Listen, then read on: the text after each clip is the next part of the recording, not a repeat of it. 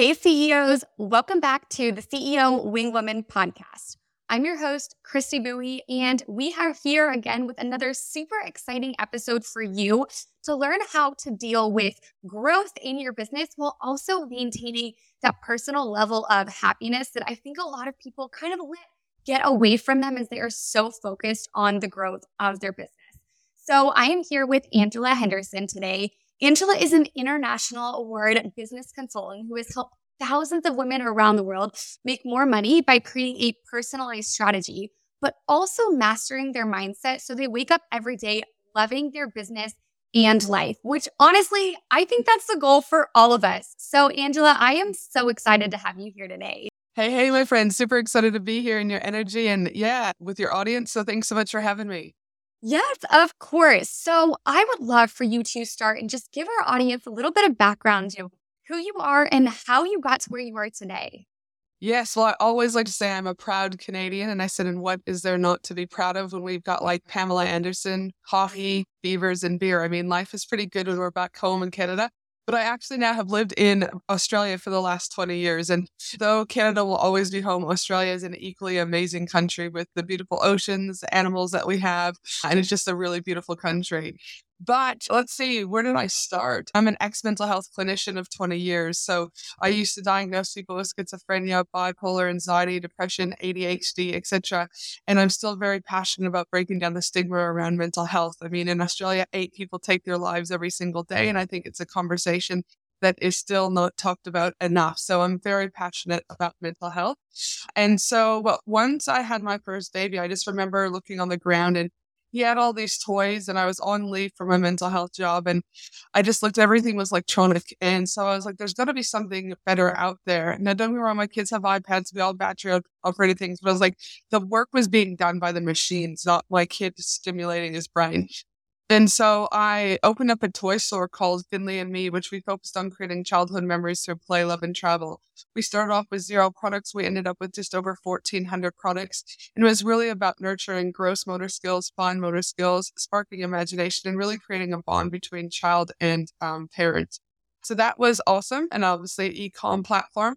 Through that platform, we then generated a second revenue stream, which was I was signed with companies like Netflix, Whole Foods, Hilton's, Club Meds, etc. to write for them and for them to use my platform. So it was a really great way for me to understand the importance of diversifying revenue streams.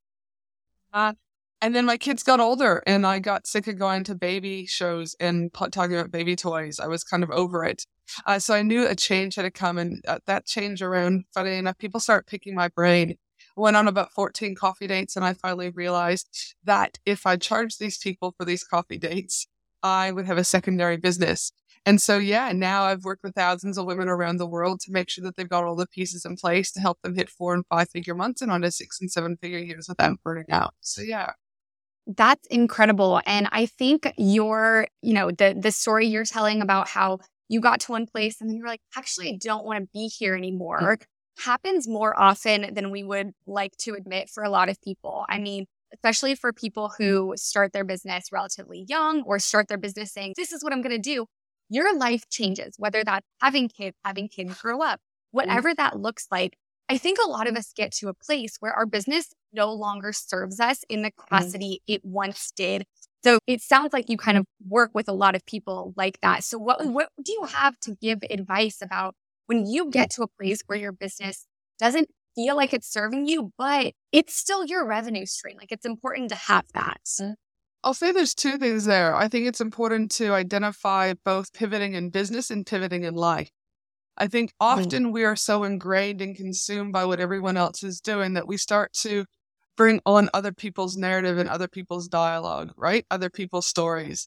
And we just start to settle. So the first thing I say is, regardless if it's business or life, is I would ask those who are listening right now on a scale of 1 to 10, 0 you are not, and 10 you are exceptionally burnt out. Where are you on a burnout scale?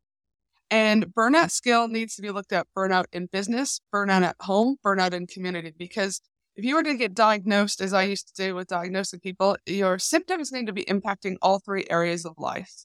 And so for adults, it's home, community, and then business and or your career. And so by asking yourself on a scale of 1 to 10, 10 being you're burnt out as fuck, right? In each of those areas, You're not really probably burnt out. It just simply means it's giving you a clue you are unaligned. But often people are looking for, again, like pharmaceutical medications are a necessity 100%. I had anxiety and depression. I used them. But that's not the only thing, because we've been told that burnout we're leading to a mental health diagnosis. Actually, it starts off as stress. It leads to burnout, and then it goes to a full-blown diagnosis. And it needs to be happening in all three areas of life. But if you start to look at your life right now and you're like, actually, I'm 10 in my home life, I'm an 8 in my business, and I'm a 10 in my community, you are just unaligned. So what needs to change? I'll give you an example. Is a lot of people will come to me from a business realm and they're like, I'm a 10 in business, I'm a 10 in business. And what typically we see is they are unaligned with what social media platforms that they're showing up on. They were told they needed to be on Reels. They were told that they needed to start a podcast. They were told that they needed to do a YouTube channel. And when I actually start to work with them and ask them some questions, we typically will strip everything back to nothing, let them do nothing for a month. And when I say nothing, we're still using email lists or whatever. But they need to sit in that space, almost like an uncomfortable space, and give themselves permission to find themselves again. Because all they've been doing is what other people have told them, and therefore they're not staying true to themselves. And even if they do show up on Reels, the energy that's attached with those Reels, people understand it. It's actually repelling the people that they need to be repelling, all right? So alignment, it's really important to understand where this is happening. Same thing in your home life. Where in your home life are things unaligned? I was married to my husband for 20 years. Christmas Day back in 2021, I went into him and it's like, I looked in the mirror and I said, not another year. I asked him for a divorce, right? So it's, yes, but we have these, I've already been with him for 20 years. Why should I, get a divorce? What does this mean? But I really want to emphasize that whatever you are not changing, you are choosing. Let me repeat that. Whatever you are not changing, you are choosing. So if you continue to keep in that business model, if you continue to keep doing things that are unaligned, you are ultimately choosing. If you choose to stay in a relationship that you're unhappy with, you are still choosing that decision. Nobody is coming to save you. And this is where I get really shitty if you can't hear the passion in my voice is women, because that's who I work with, obviously, are often quite happy to continue to blame others. They don't want to take responsibility. They would rather choose to complain. And in my space, I'm like, I don't have space for that because that's energy draining. It's low vibration. It impacts everyone around you. No one's coming to knock on your door and get you out of bed to go to the gym. No one's coming to the door to get your business to where it needs to. You need to take radical responsibility for whatever it is in your life. And that starts with understanding where you are in alignment and where you are not in alignment. Yeah, I love that. And honestly, that may be hard for some people to hear, but that is exactly what people need to hear. You are responsible for the trajectory your life takes. And if you have a wildly successful business, you have the responsibility, but also the privilege to do whatever you want with it. So I think that is so important for people to hear. You have the responsibility for being the CEO and maintaining your personal life.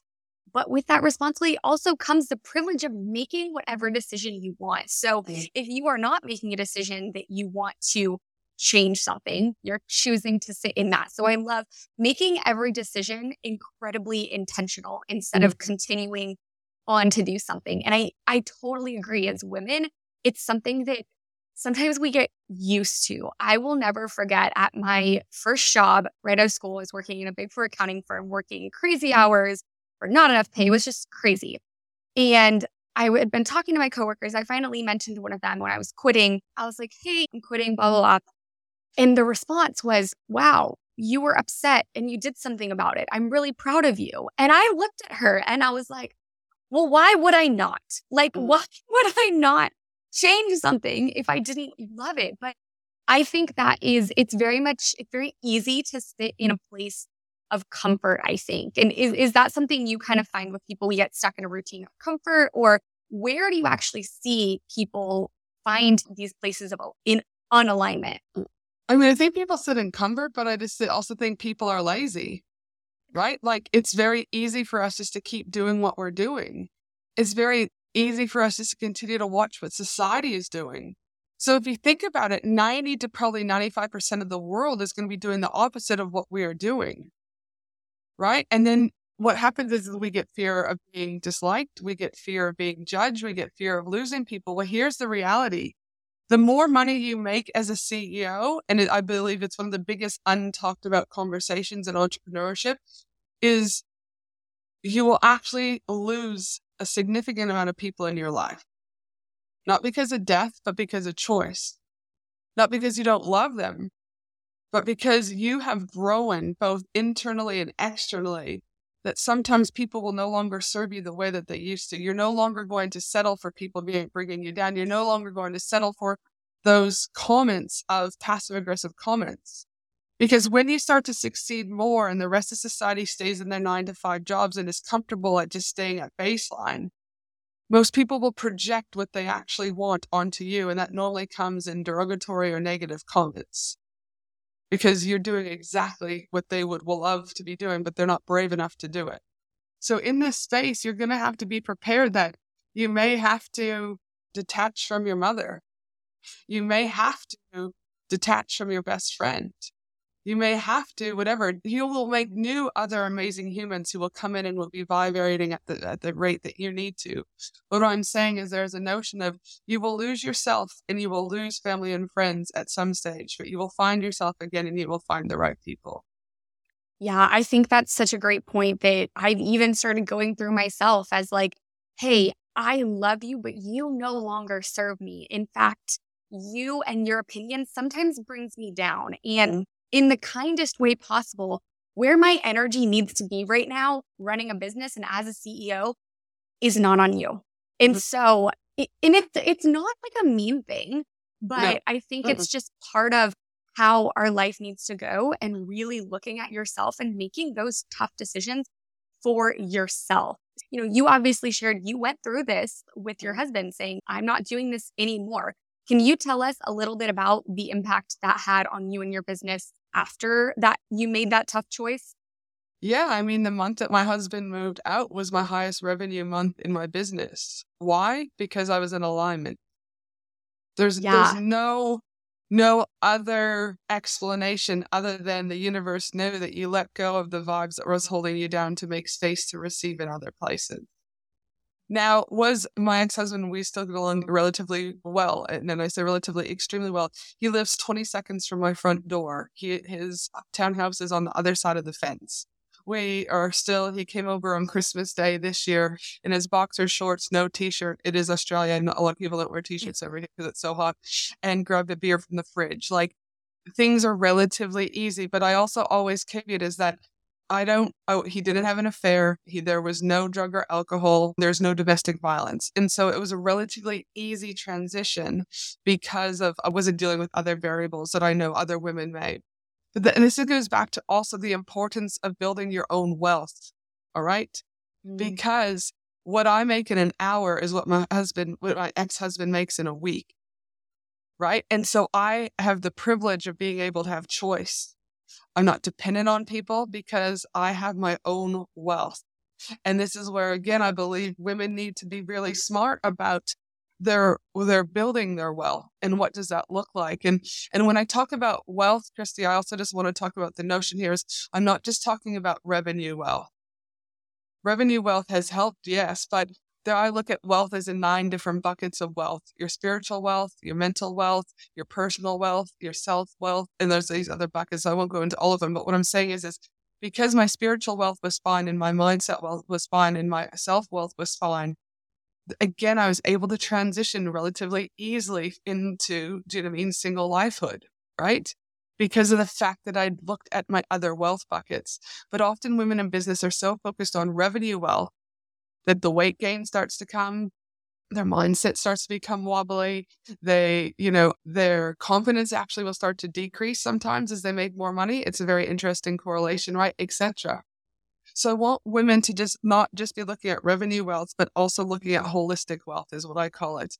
And in addition to that, I would want women to be thinking about their wealth buckets, like where else are you generating money? A lot of times people are running from the next launch to the next launch to the next launch. But if your business is dependent on you, right? Because you're a personal brand, etc. You have a high risk that if you were to get hit by the car one day, that your income revenue is going to go down because you can't deliver those services anymore. That's me because I'm a personal brand. But do you have investment properties? Do you have stock? Do you have your appropriate insurance company or insurance policies in case that you were to get hit by a car? We've got one in Australia called trauma insurance. Yeah, trauma insurance, where like if I were to have there's major things like a heart attack, etc. They would pay me out $500,000 within 24 hours of me, do you know what I mean, making that claim, right? So therefore, again, my business could still it could still run. I'm able to access money right away. I'm able to pay my bills, right? So again, what's changed because of Dale, if we kind of swing back around, is my axis is life is better. Life is fuller. Life is sweeter. Yes, there was hard moments, but there's hard moments every single day, right? It's how you choose to look at those hard moments to get through things. And I think that's really, really important that you emphasize it was important for you to have wealth in multiple different buckets to have the capacity to make these decisions. If you weren't feeling good about yourself in one avenue or another, you wouldn't have been able to. Or if you didn't have the financial funds to do so, you wouldn't have been able to. Building up these buckets of wealth gives us the capacity to make decisions and the choices. So I think that's so important that you talk about. When we look at women who are so focused on that actual financial revenue wealth, what things do you find most that are dropping off? Like what buckets tend to not be as full, and how do we work on filling those instead?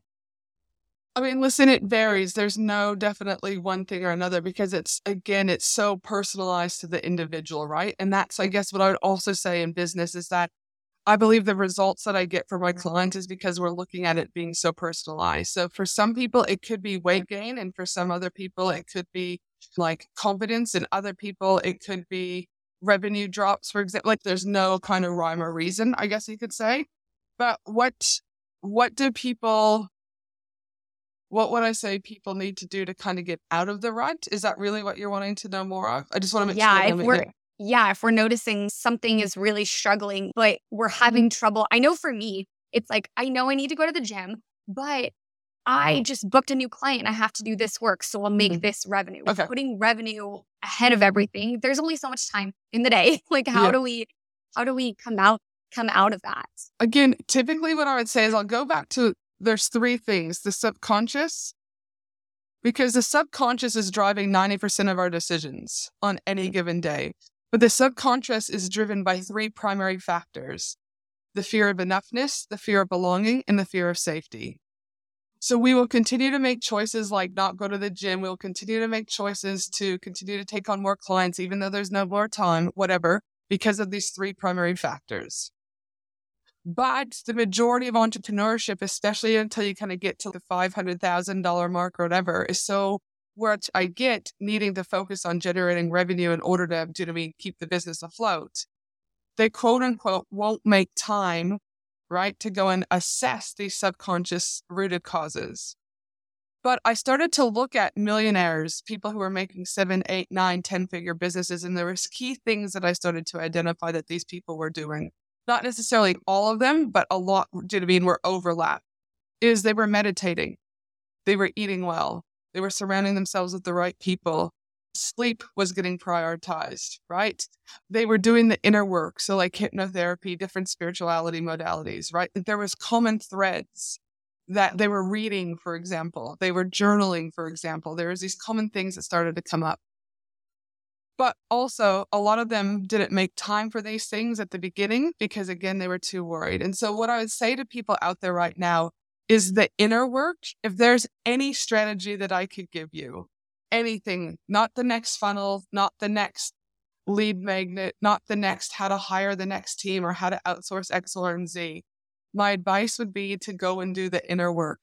Because when women start to self-sabotage, what I talk about, what your question was around revenue and why are they not doing things, etc. It's because their subconscious is rooted in them. And because of that, it's driving whatever decision making. So we'll present like procrastination, we'll present like self-sabotage, it will present for whatever. But until you get to the root of what's actually going on, those subconscious decisions will continue to be made over and over and over and over again. So an example is if you've got an upside down triangle, right? At the very top, what I would see people do, and I've done all these modalities, is one-on-one talking therapy. Go and talk it out. Talk about why you're not in alignment to maybe X, Y, and Z. And that will help for some people, but that also means you're probably going to have to go to 100 talking sessions because they're just getting, again, if the triangle's upside down, they're just getting to the surface level of whatever's really going on for you. But if you're like, no, I need to get out of this rut. I need to not keep taking on these clients. I need to really focus on my health or whatever. Then kind of get into the next levels when I look at NLP, neurologistics, or when we look at like mindset work, it scrapes off a little bit more. It gets to the things a little bit quicker. Then you've got hypnotherapy. What happens in one session of hypnotherapy is what would take 100 sessions in talking therapy. I am obsessed with hypnotherapy. And anybody who knows me is like, that doesn't even see, I'm such a numbers and a logic person. People are like, Chrissy, you believe in hypnotherapy? Absolutely. 100%. It saved my life. Yeah. And what happens in 45 minutes is, like I said, takes weeks, months, years in talking therapy, in my opinion. And so I'll give you an example there is what that is. I went to my hypnotherapist and she said, what do you want to talk about this week? And I was like, oh, I don't know. And I said, actually, this client shit me. And I was like, and I know why. She was projecting her own thing. And this client said, if I worked one-on-one with you, I thought I was going to get all these templates. And I was like, fucking, I'd given you like multiple templates. And I was like, I don't know. I was like, that's her own things. But I was like, for me, I'm still triggered and I fucking don't know why. So she said, let's count you down. She counts me down. We get to where I was standing in front of my mom's kitchen 20 years ago. The laptop was open. I could see my name, my brother's name, and my sister's name. So again, this is all fact. This actually did happen, right? They just take you back to wherever this memory was rooted.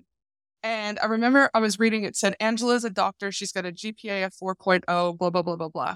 The reality is everything she had said on that screen was false. None of it was true.